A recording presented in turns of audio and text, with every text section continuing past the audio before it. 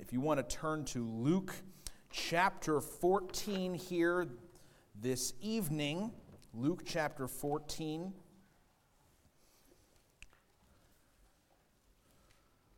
I do want to echo what Pastor said about Easter services and whatnot, and all those that participated. What a blessing that was. Appreciate especially Lamar out here putting lights up and setting up pallet walls and putting chairs out, and all those that cooked. And I mean, there's so many things that took place, and I just appreciate that. I know Pastor said that I'm being redundant, but I think it's worthy to be said twice. Luke chapter 14, if you would, we'll start reading verse 25. He said, "And there went great multitudes with him. And he turned and said unto them, If any man come to me, and hate not his father and mother, and wife and children, and brethren and sisters, yea, and his own life also, he cannot be my disciple. And whosoever doth not bear his cross and come after me, cannot be my disciple. For which of you, intending to build a tower, sitteth not down first, and counteth the cost, whether he have sufficient to finish it? Lest haply, after he hath laid the foundation, and is not able to finish it, all that behold it begin to mock him, saying, This man began to build, and was not able to finish. Or what king, going to make war against another king, sitteth not down first, and consulteth whether he be able with 10,000 to meet him that cometh against him with 20,000? Or else, while the other is yet a great way off, he sendeth an ambassage, and desireth conditions of peace. So likewise, whosoever be of you that forsaketh not all that he hath, cannot be my disciple." Let's open up in a word of prayer.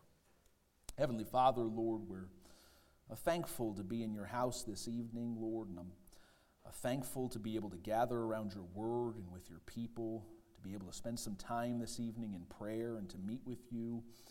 And God, I just think especially tonight, as so many have been doing so many different things today and been at work, and maybe many struggled to even just make it here tonight. God, I just know so many different thoughts and different things on our minds and in our lives that are consuming us. God, I just ask that even though we may not have prepared necessarily deeply to meet with you, might you meet with us this evening? Might you speak to us?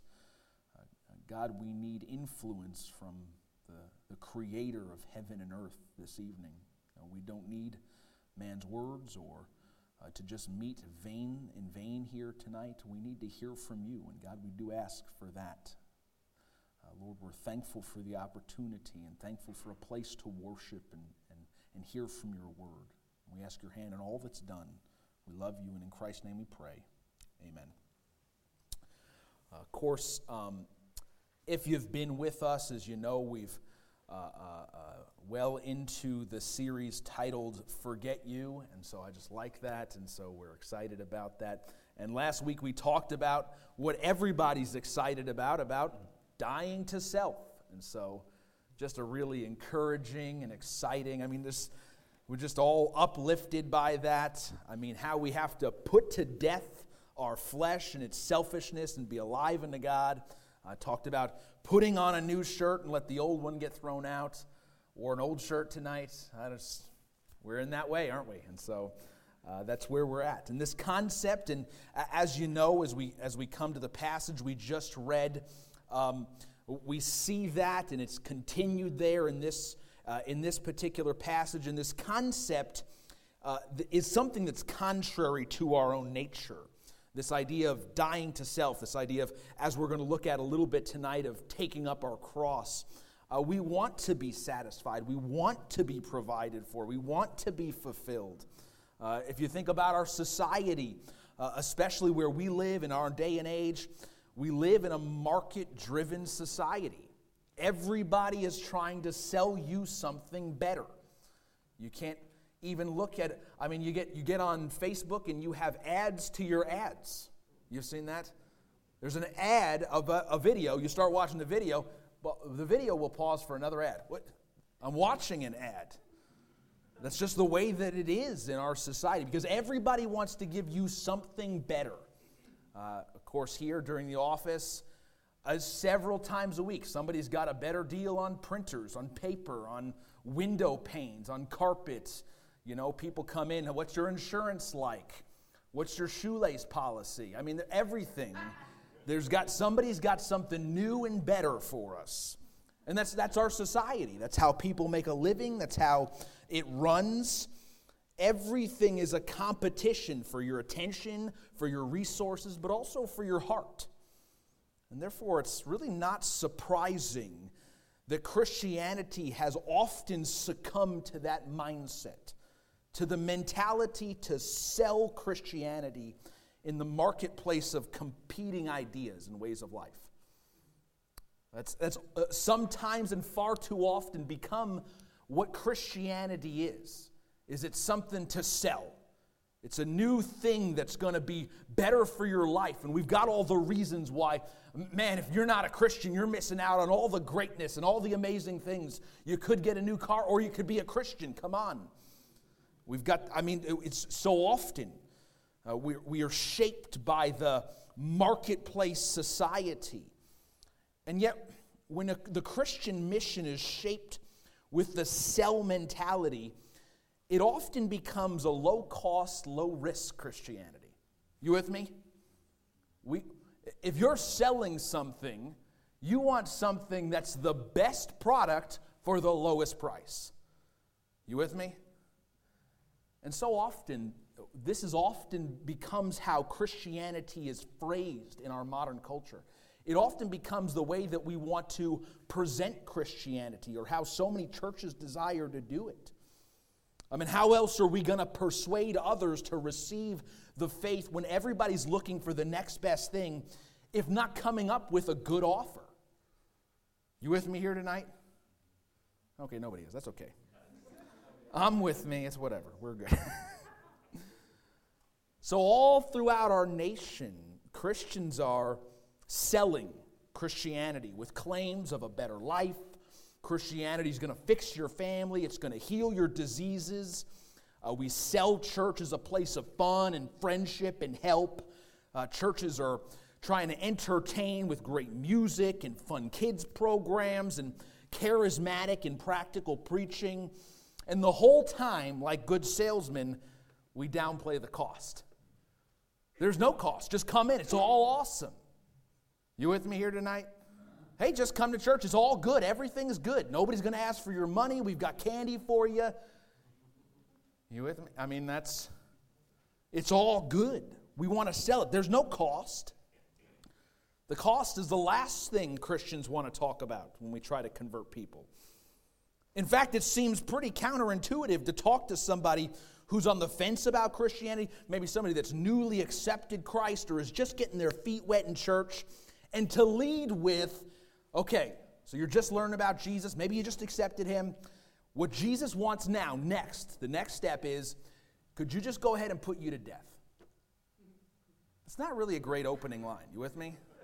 If you're selling something, there's not many costs greater than death. That's a super steep price. Now, we've all had the sticker price shock, but I don't think they get worse than that, right?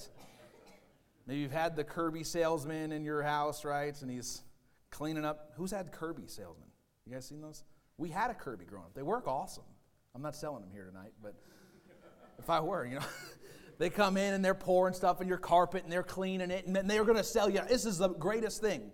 And then 4 hours into the conversation while you're trying to get them out of the house, and you'll buy one just to get rid of them. Then they go, well, you see, the cost is, listen, you got to think about it this way.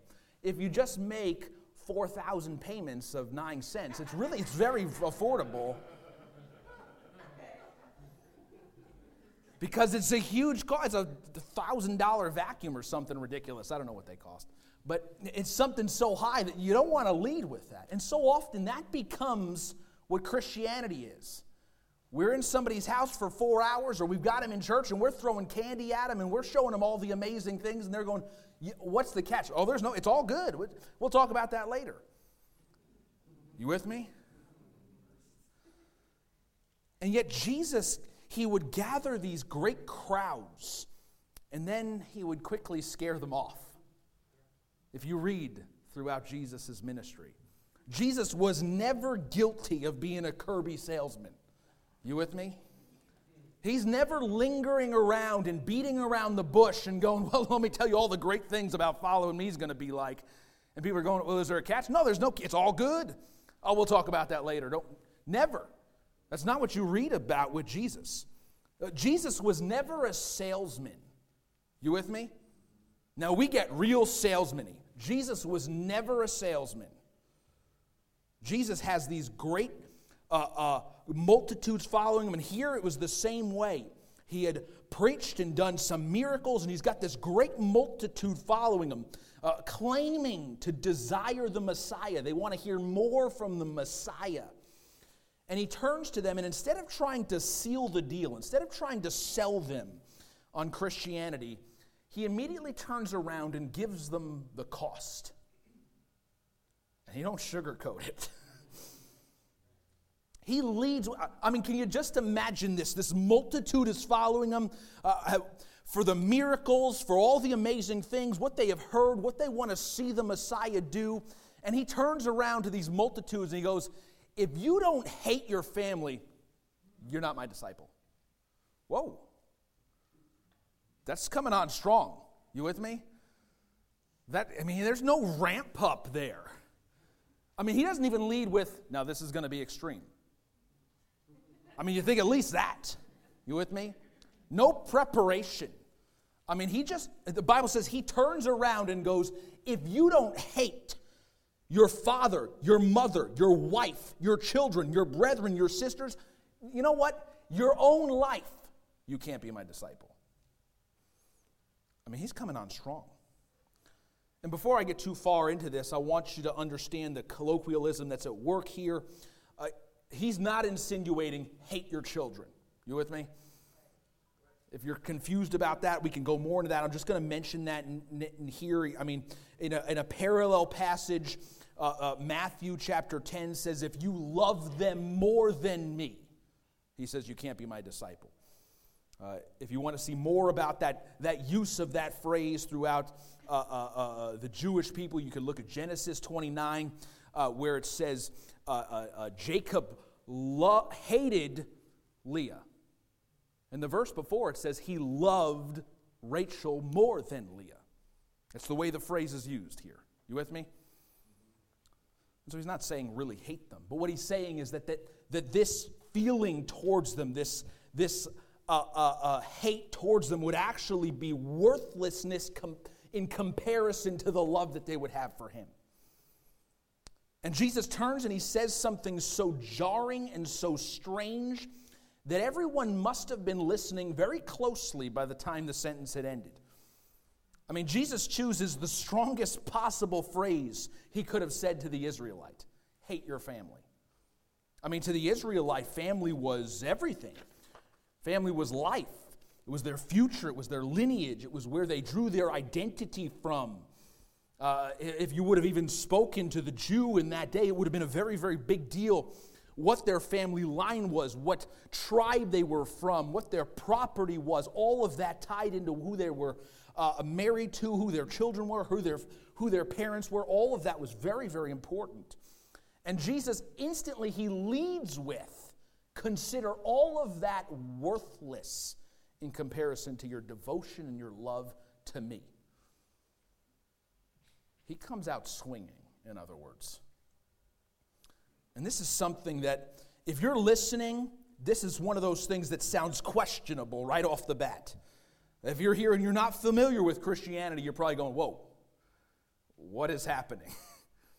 If you walk into the average organization or you meet the average person and they lead with your loyalty to me and your devotion to me or our organization ought to be greater than how much devotion and loyalty and love you have for your family, that's usually a weird deal. You with me? In other words, if you went to work and they said, hey, I just want to tell you, we expect you to be more loyal to us than to your wife, you'd go, I think I need a new job. You with me? And this is how Jesus leads. Usually this phrase means something's very off. In other words, Jesus is leading with a phrase that forces the hearer to choose that this is either the God that is worthy of that kind of devotion higher than my family, or this is a cult. I mean, that's all you got there, right? Meaning if these people are following him going, this guy sounds good, he's doing miracles, let's find out what this is about. I'm on the fence here. If you're on the fence on that phrase, you got a decision to make. He's not selling anybody. He's not beating around the bush. As soon as the multitude's following me, he turns around and says, which is it? Am I God or not? Either I am and I deserve your absolute, complete loyalty and passion and love, or you better go. You with me? That's how he leads. By demanding so much devotion, it is quickly discovered who there really believes. In a different passage, he does a similar thing, and it turns out only his 12 disciples were there, and he turns and goes, are you guys going to go too? I mean, he dispersed multitudes the same way. It's like walking into an Aston Martin dealership. The salesman's probably going to come over and open with something like, now you understand these are $200,000 vehicles, right? Because if you don't know that, this is a waste of everybody's time. You're not walking in thinking, I might spend 30 grand on a new car and get talked up to 1.3 million. I wasn't looking to splurge, but you with me? From the salesman perspective, it's if you don't know what the situation is here, you don't need to be in this building. Either you understand the value of this vehicle and that's something you want to spend your money on, or we have no business dealings. Because that's the price of that kind of a vehicle. Jesus is coming in and he's not got Walmart goods. I mean, he's not at the flea market where, well, hey, we'll pinch a few pennies here and there. We'll make up the cost there. It ain't that way. He says the cost is so high that if you don't know the cost from the get-go, we have no need to go further. Because if you don't understand what the cost is, you're not going to get talked into it accidentally. So he leads with that. He says, if you don't hate your family, in other words, consider them worthless in comparison to your devotion to me. He says, if you don't hate your own life also. He says, listen, if you're not going to be willing to bear your cross and come after me, you cannot be my disciple. I mean, we use this as a phrase today, the idea of bearing your cross for any hardship we have to go through. I mean, so often we say, you got a hangnail, we go, that's my cross to bear. I got to deal with that. Listen, that's not what Jesus is referring to here. Your cross to bear is not your health problems. It's not your disobedient children. It's not your relationship issue. It's not your bad job. That's not your cross to bear, your inconveniences. When Jesus was carrying his cross up to Golgotha to be crucified, no one was thinking there the cross is a symbol for an inconvenience in life. To a person in the first century, the cross was something that meant death by the most painful and humiliating means possible. Bearing a cross meant carrying your own execution device while facing ridicule and humiliation. That's what bearing your cross meant. To him, he's not talking about inconveniences. When he says, pick up your cross, that phrase in that time, they understood to mean physically carry your crucifixion to your death. That's what was understood by the phrase. That's how he drove crowds away. To take up your cross is not about bearing life's inherent troubles. Listen, you got to bear those whether you're a believer or not. What he's talking about is your death to self. Not in a metaphorical, hypothetical sense. He's talking about being so literally devoted to the Savior that you're ready to die a gruesome and humiliating death. Anybody encouraged tonight? This is good. If you're new here, trust it's going somewhere. Death is the largest price we can pay. It's the culmination of everything you have to offer. When Jesus says, hey, be willing to bear your cross and come after me. Pick up your cross and follow me. He's not just saying, hey, be willing to die. If you're willing to die, you're willing to give anything. The claim is everything, in other words. Devote everything. We can't say we're willing to give our lives and yet hold anything back. If you give your life, you give everything, is what he says. And he says, let's open up this way. You ought to be willing and ready to be so devoted and so in love with me that your love for your family looks like hate. He says you ought to be willing to pick up your own device of execution and carry it to your own death. And he says, listen, here's the point. You need to count that cost before you're here. He's turning to those that have followed him because of miracles, because of his words, because of his reputation of what he's done. And he turns around and he says, listen, before you start following me, you got to know what this is going to cost you. That's what he turns around and says. He says, you better be ready for this. He says, this is no small endeavor. This is no lighthearted decision. To follow Christ, in other words, as Jesus is telling them, is not something you just maybe do on occasion. That you just think, maybe this will be a good idea today, and we'll see how this goes. He says, no. He says, it's as if somebody's going to build a tower. He says, it's as if somebody's going to go to war. It's not a casual decision. He says, if you're building a building project that's going to take a multitude of resources and time, you figure out what that's going to cost you first. Nobody runs down to Home Depot and buys out their lumber and rents a cement truck and goes, we'll just see what happens. I don't know. Maybe we'll get a building. I don't know. I might give up halfway. Well, it don't matter. No, it's ridiculous. Jesus is presenting a ridiculous scenario in which somebody would just go out haphazardly to build a tower without any clue what it might cost them. And halfway through get done and go, you'd be embarrassed. You'd be made fun of, is what he says. That'd be ridiculous. He says, how ridiculous of a thought it would be for somebody to go to war and not even ask, hey, how many people they got? That's what he says.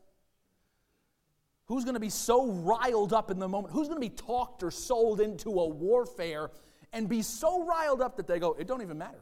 I don't even care how many people are over there. No, that's the number one question.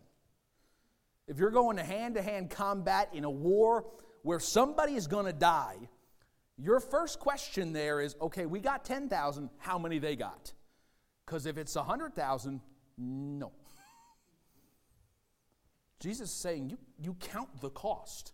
Before you're going to commit to being my disciple, before you're going to commit to following me, before you're going to align yourself with my purpose and my mission and who I am, you better figure out whether or not that's a cost you're willing to pay. He leads with this. And he says this phrase 3 times. If you're not willing to do that, you cannot be my disciple. I don't think we think about that kind of a phrase as often or with the weight that Jesus intended it to be understood. He doesn't say when he says, take up your cross and follow me, he doesn't say, man, it'd be nice if one day as a disciple you grew to the place that you took up your cross and followed me. He doesn't say, man, it would be wonderful if one day after years and years of service that you got to the place that you loved me so much that you were willing to give up your family or your own life for my sake. No. He says the cost, the base level. In order to be my disciple, the cost is you pick up your cross and you follow me. That's the base level. There's no other option. You with me? If you're buying something and they give out the sticker price, a lot of times you go, okay, yeah, but there's like rebates and deals, and come on. I'm not paying Blue Book. Let's get real, okay? We start talking about, that's not where Jesus is at. You with me? He says, listen, let's start it off right. I'm not going to talk you into it. We're not trying to sell you on Christianity. I'm the Messiah. I will die for your sins so that you can have a home in heaven for eternity. But if you want to be my disciple, the cost is your life, or you're not one. You can see why not a super popular message. You can see why most of those who followed him, those that were the multitudes that followed him, those with the palms, those that praised him, those that thronged him and thanked him for healing, were the same people that later would cry out, crucify him. Because he gave them the cost. Now listen, if Jesus acted like a lot of us do in church today, man, he probably would have never went to the cross. He would have never said anything contradictory. It would have been 20 years before he ever got to such a concept. He would have eased him way into it. Not how Jesus spoke, not how he taught. He says, the requirement for disciples is that you'd be willing to pick up your cross. He says, not willing to walk away from everything you have, not willing to give up on your dreams, your hopes, your very family, you can't be my disciple. Now, I want to clarify this here. You can be saved if you believe that he is the Savior and you call out to him to save your soul. That's the requirement for salvation. You with me? If you will confess with your mouth the Lord Jesus, that you'll believe in your heart that God has raised him from the dead, you will be saved, he says. But he says, if you want to be my disciple, it takes your life. Yeah, you can be one that just accepted. And no doubt, as we look throughout the ministry of Jesus Christ, we see so many that he came and he healed and he said, your sins are forgiven. And you don't hear anything from them ever again. And a lot of people go and they get into this lordship salvation stuff and they start talking about how they were never really saved. No.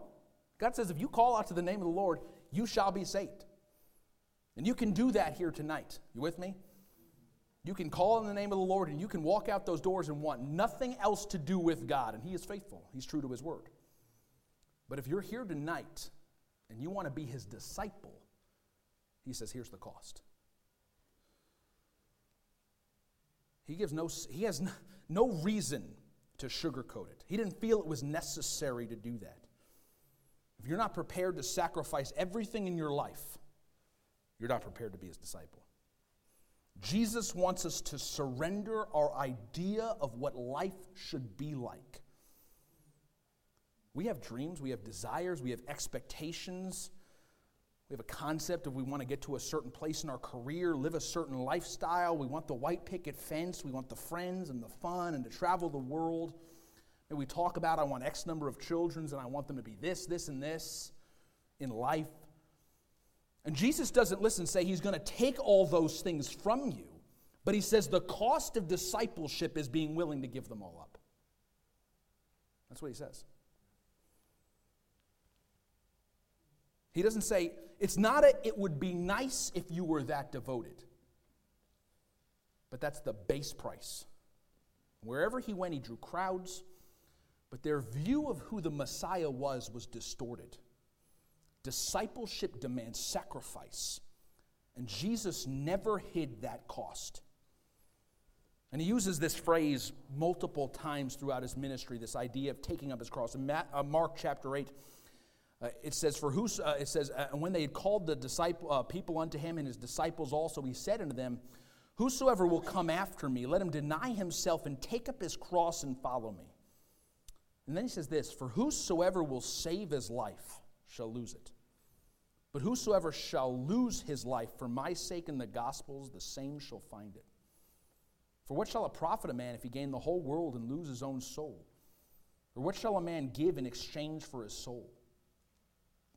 Whosoever therefore shall be ashamed of me and my words in this adulterous and sinful generation, of him also shall the Son of Man be ashamed when he come in the glory of his Father with the holy angels. He not only says, listen, the cost of discipleship, the cost of aligning yourself with me, the cost of following me and being named as one of my disciples, he says that's your whole life.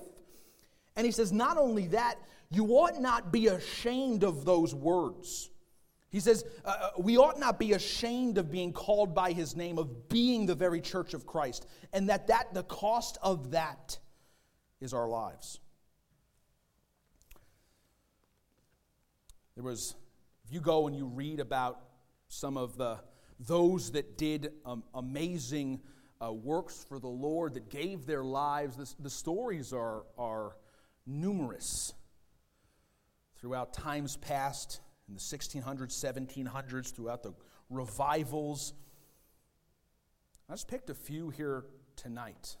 I don't know if you're familiar with Adoniram Judson, but he was a missionary that was compelled to bring the gospel to Burma. And he set sail early on in his life with his new wife. It was about 6 months after they were married.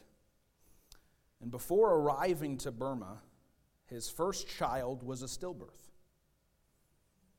His second child in Burma died at 17 months old.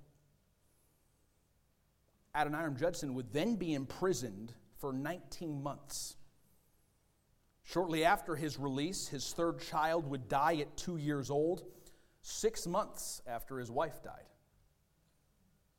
That's his introduction to Burma. Judson would remarry twice, but he ended up burying all 3 wives and 7 of his 13 children, almost all of whom directly related to being in Burma, with the weather and the diseases and all that goes into that. Did he leave? No. One of his quotes that I enjoy is he said this, and you get the pain and the devotion in what his words are. He says, "Let us die as soon as possible, and by whatever process God shall appoint." But look at what he says. He says, "And when we are dead to the world and nature and self, we shall begin to live to God." I don't know about you, but when I think of such a devotion, those words mean so much more than what I can even conceive. David Brainerd, if you're familiar with him, he was, when Yale was still a Christian institution, he was expelled for being too zealous for the gospel. And he had this passion to bring the gospel to the lost, and so he sought to be a missionary to the Native Americans. He got 3 years of doing so, and they were characterized by hunger, illness, and depression. You can go read his journals. And some people go, Christians should never be depressed. Let's look at David Brainerd. After 3 years of ministering to the Native Americans, he died of tuberculosis. And he said his quote and his desire and what it said of him is he said this. He said his desire was to burn out in one continual flame for God. He got 3 years, and he gave it all. William Carey felt a burden to share the gospel with the lost and began to preach it when he was a young man. And one of the first times he preached with the fervor of getting the gospel out to the lost, he was told to sit down, young man. When God pleases to convert the heathen, he will do it without your aid or mine. Not long after that, he left to reach the people of India.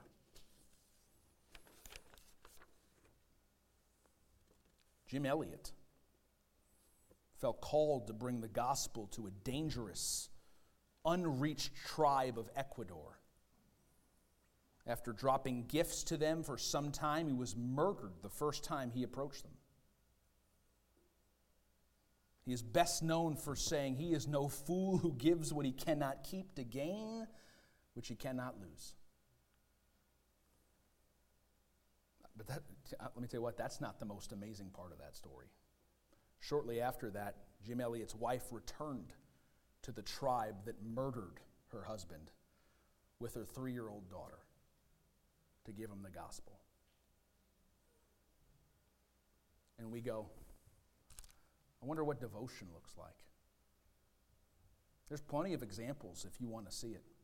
We could go all night and talk about those that gave their very lives and the multitudes of martyrs and go in to look at the 12 disciples and how each of them died and paid for it, what they would be as disciples.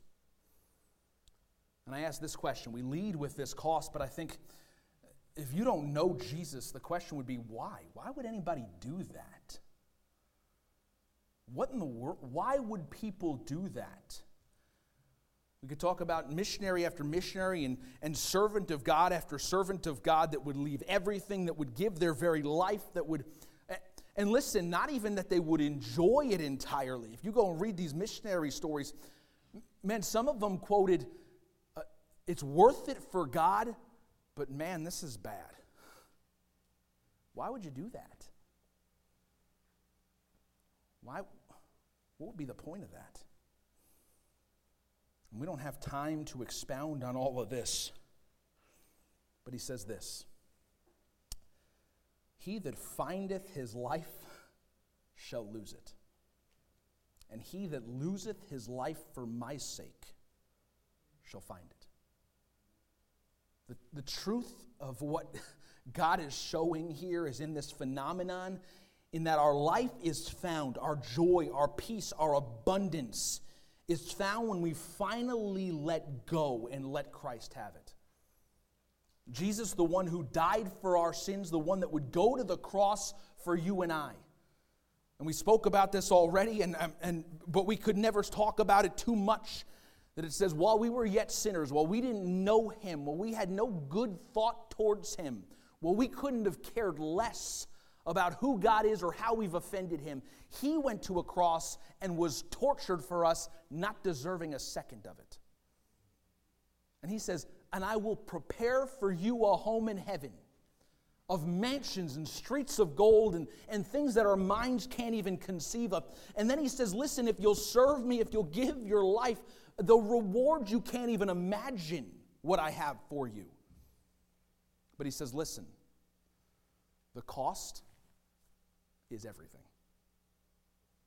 Will he take everything? Not necessarily. But he says, you better be willing to give it all. And it's not just a hypothetical.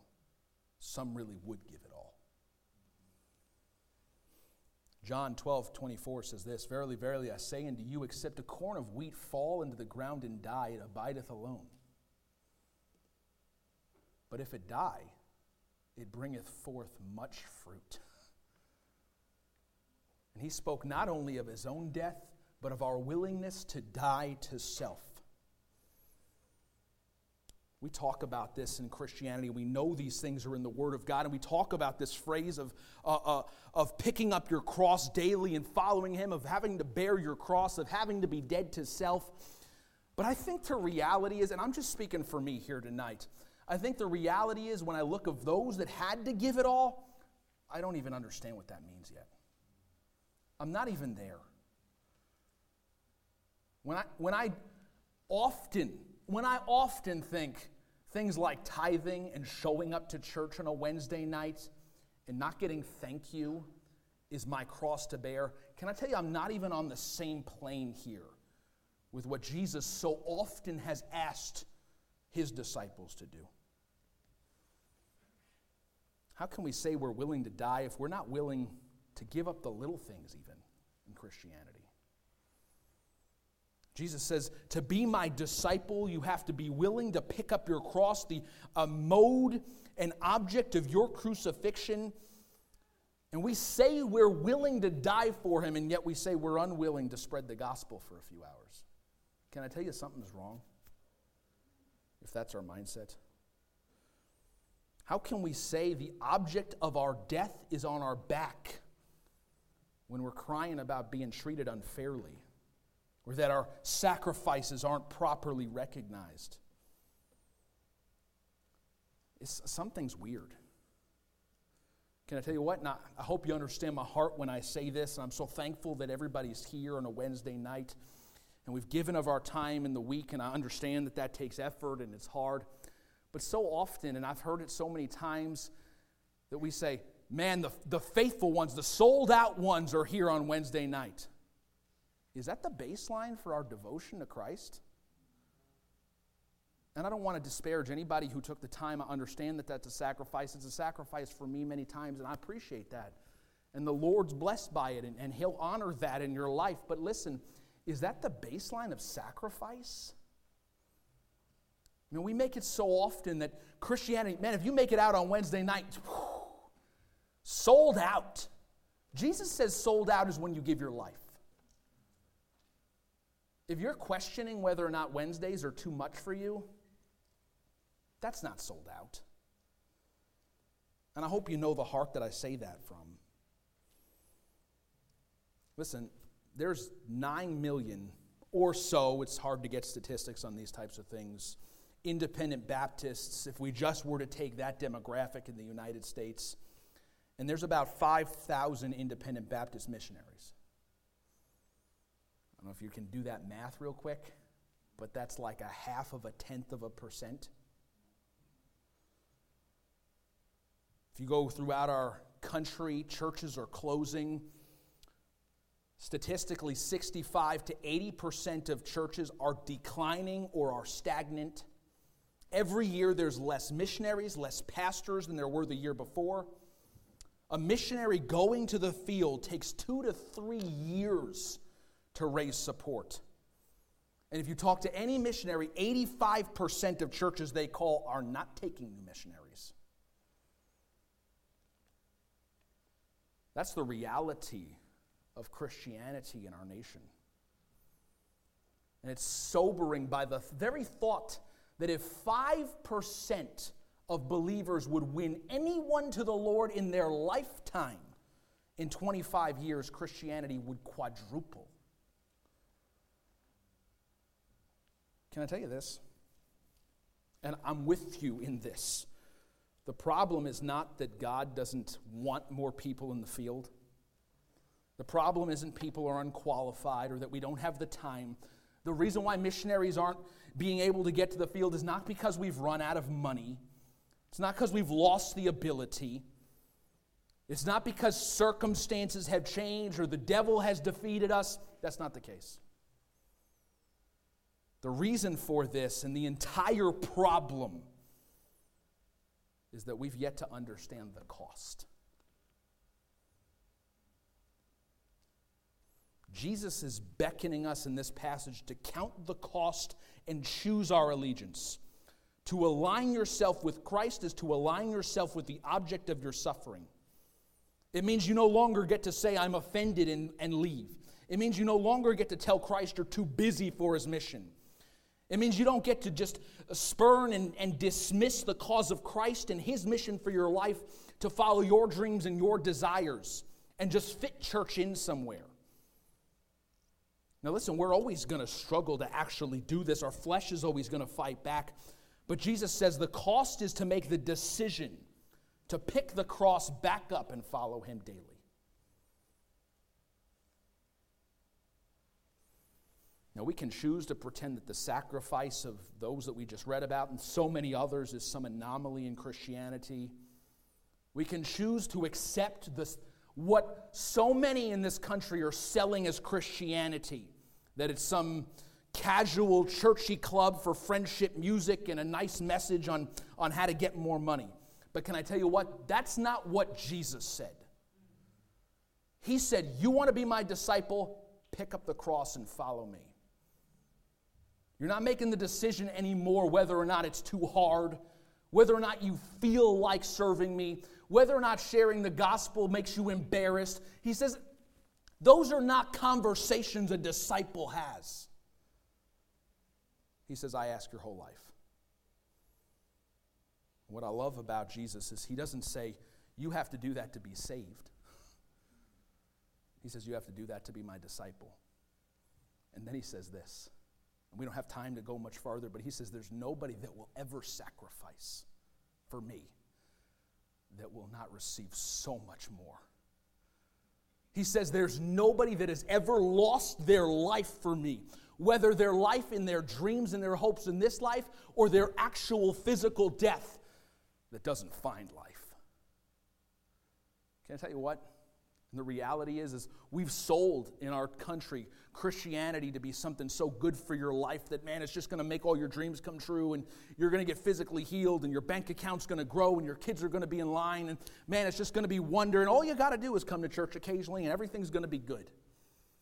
You know what the result is? If you go into churches, half Christians are miserable.